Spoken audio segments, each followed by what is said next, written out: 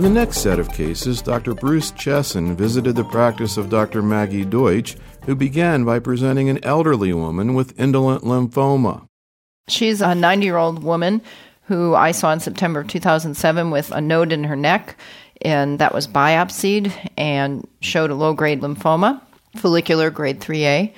And on her initial workup staging, she had a retroperitoneal mass in addition to the neck node. So she was CD20 positive, and she had a lambda monoclonal CD10 positive B-cell malignancy, felt to be follicular lymphoma, although they did say there were areas that bordered on diffuse large B-cell lymphoma. So we initially treated her with 8 weekly doses of Rituxan. She had a slight response to that, and then went on to get CVP chemotherapy, which she tolerated quite well. And she came back after her CT scan. She got CVP or RCVP? RCVP. And what was her pre-existing health and lifestyle? She is a very spry 90-year-old. She can't hear very well, but she's otherwise very active. She lives with her niece, who's also a patient of mine, who's got a hypercoagulable syndrome. And they go off and do things pretty regularly together. She still drives. I think she's in really good health. She has had a prior stroke, or TIA. She's on Plavix and aspirin. She has some arthritis, is a little bit immobilized, but ambulates with a cane. And what did her PET CT show?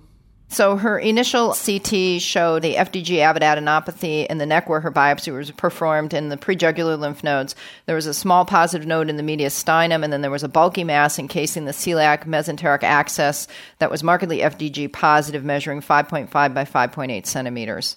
So, Bruce, what were your thoughts about this initial presentation and also this issue of question mark large cell lymphoma in the biopsy? Well, the classification of follicular lymphomas is 1, 2, and 3, depending on the number of large cells per high-powered field. And 3 is further subdivided into A and B, depending on whether you have more than 15 large cells or whether there are sheets of large cells, the latter behaving more like a diffuse large B-cell lymphoma. You do get some issues, particularly depending on the size of the biopsy, as to whether it's all follicular or whether there are diffuse areas. And if there are diffuse areas, whether they are primarily small cells, in which case you treat it more like a follicular lymphoma, or if there are more large cells, in which case you treat it more like an aggressive lymphoma. In a 90-plus-year-old woman, you would try to avoid really aggressive therapy. So since you treat all the folliculars alike, the therapy that was used is perfectly reasonable. What about, I've heard people talk about people being diagnosed and at the time of diagnosis sort of being in transformation. What's that look like pathologically and clinically compared to the way this patient presented? Well, transformation is different things to different patients.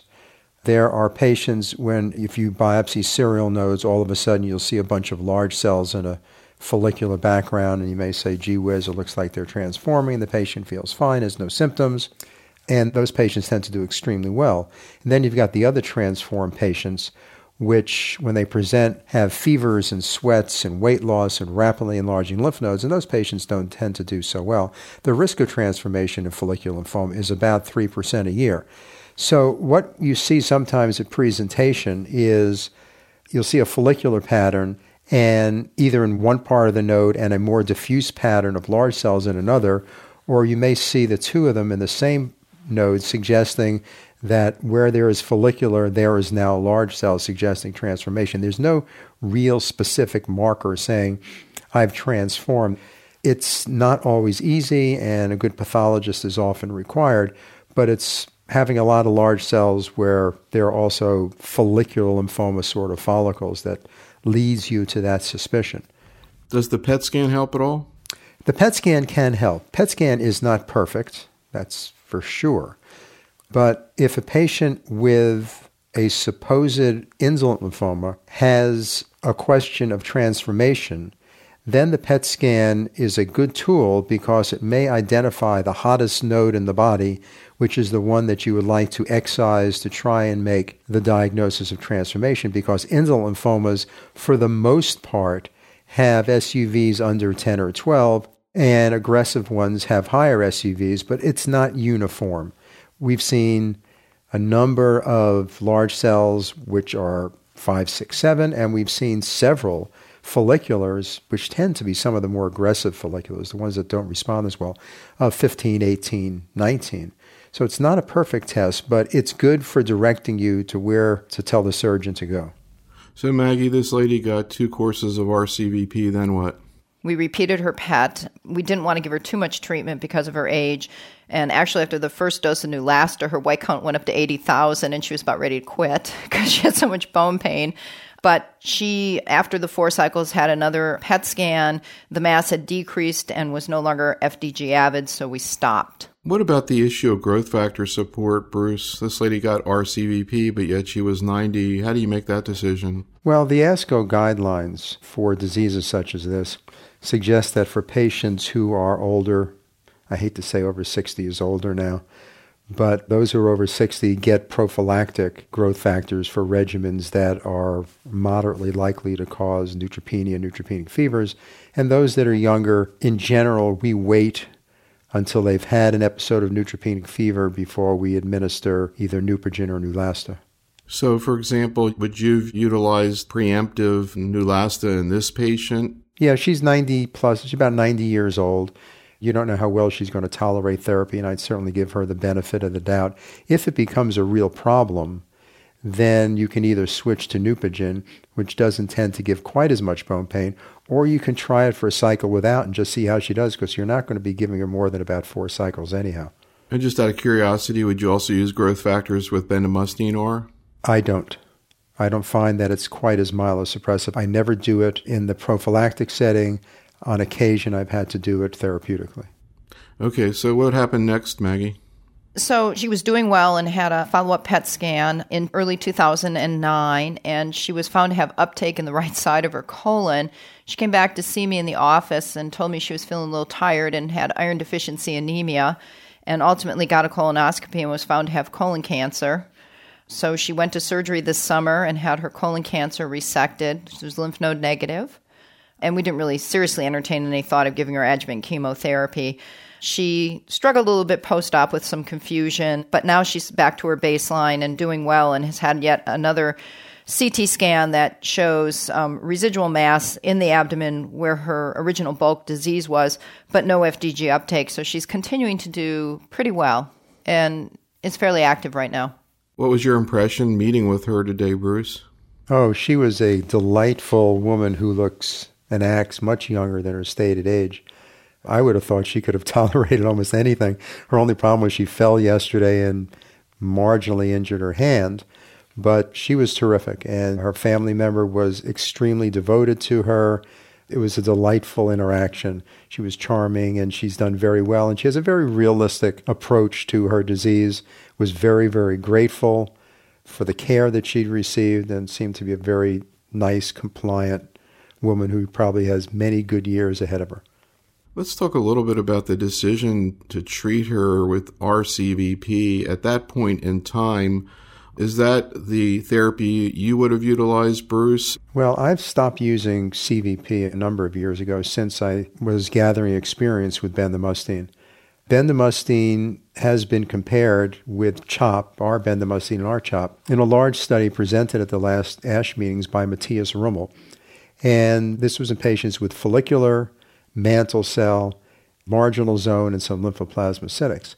And it was a very courageous study to undertake because our CHOP is the standard and it's the big gun, and how would you think that this little 40-year-old drug from East Germany could stand up to it? But in fact, not only was the response rate in these previously untreated patients higher than 90% in both arms, but the complete remission rate was higher with bendamustine. And importantly, the progression-free survival was significantly longer, and the toxicity was considerably less, particularly mucositis, infections, neutropenia, and things like that. So bendamustine is a very good drug. It's a very good alternative to a regimen such as CHOP, and if it's better than CHOP, then it's certainly likely to be better than CVP, and particularly in older patients, because it's very well tolerated for the most part. There are obviously occasional patients who don't do well with any regimen. And it also is not metabolized much through the kidneys. So when you get to be older and you have some age-related renal dysfunction, you can give full-dose bendamustine. You can't give full-dose fludarabine. You can't give full doses of other drugs. but you can always give full doses of bendamustine. So it's a very, very good alternative, particularly for older patients, those with some comorbidities, renal dysfunction, etc. So I think it would have been another alternative to the RCVP that the patient received. Maggie, what experience, if any, do you have with bendamustine?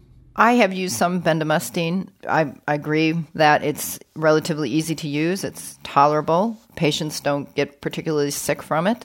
I think she would have tolerated it better than the CVP. We wouldn't have had to worry about the growth factor issue, which was probably the thing that bothered her the most initially about her treatments. So I think it's a really attractive alternative, and it's less toxic. So I think that it makes sense to consider that first line just in terms of the overall toxicity profile.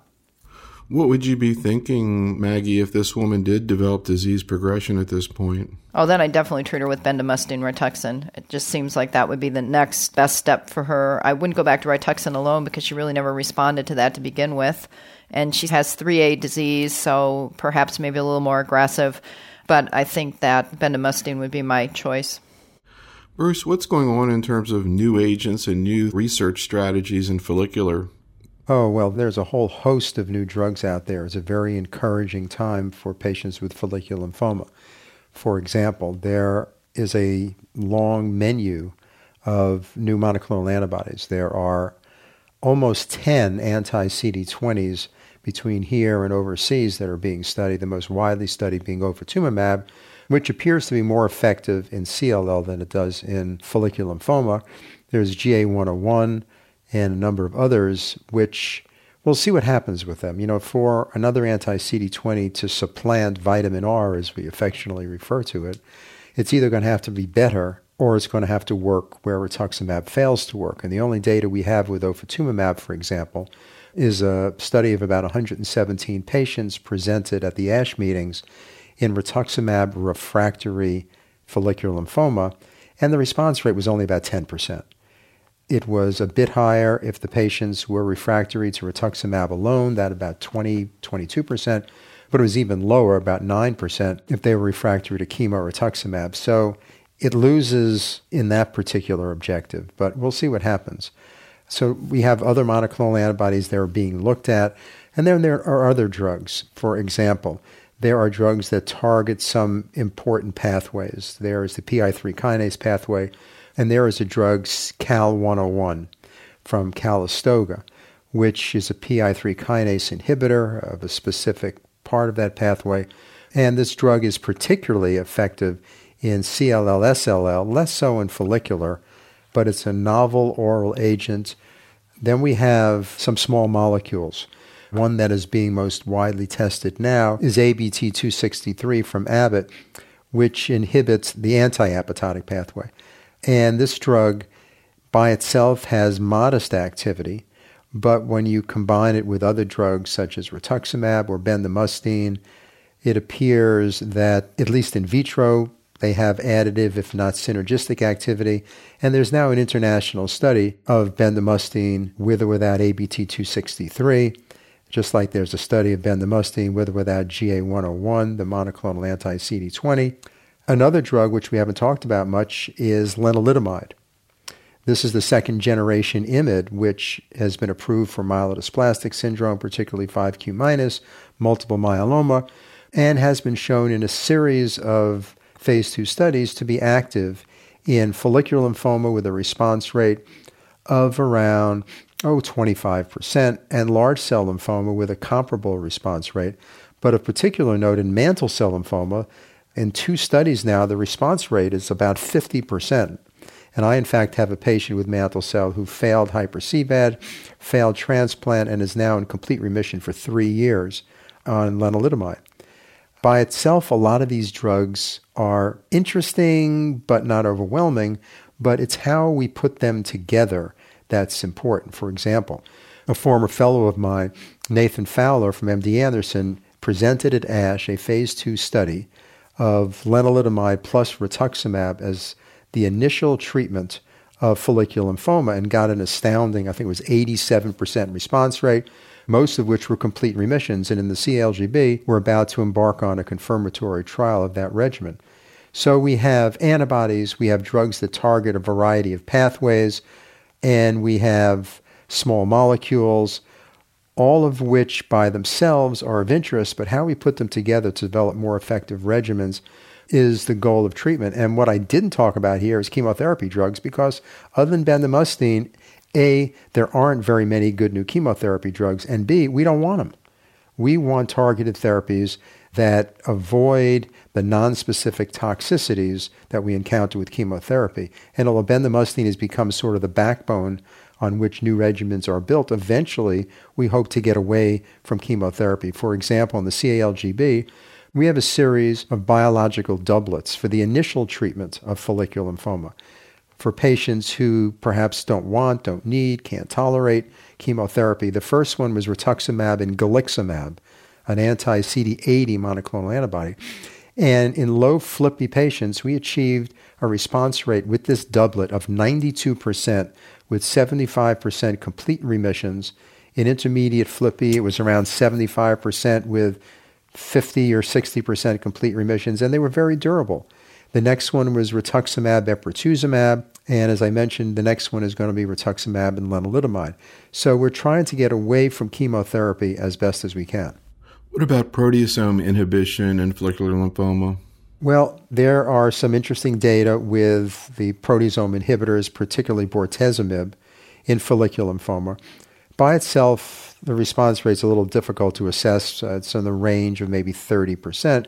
But there are some interesting data, particularly from Sven de Vos, suggesting that the combination with rituximab is of interest.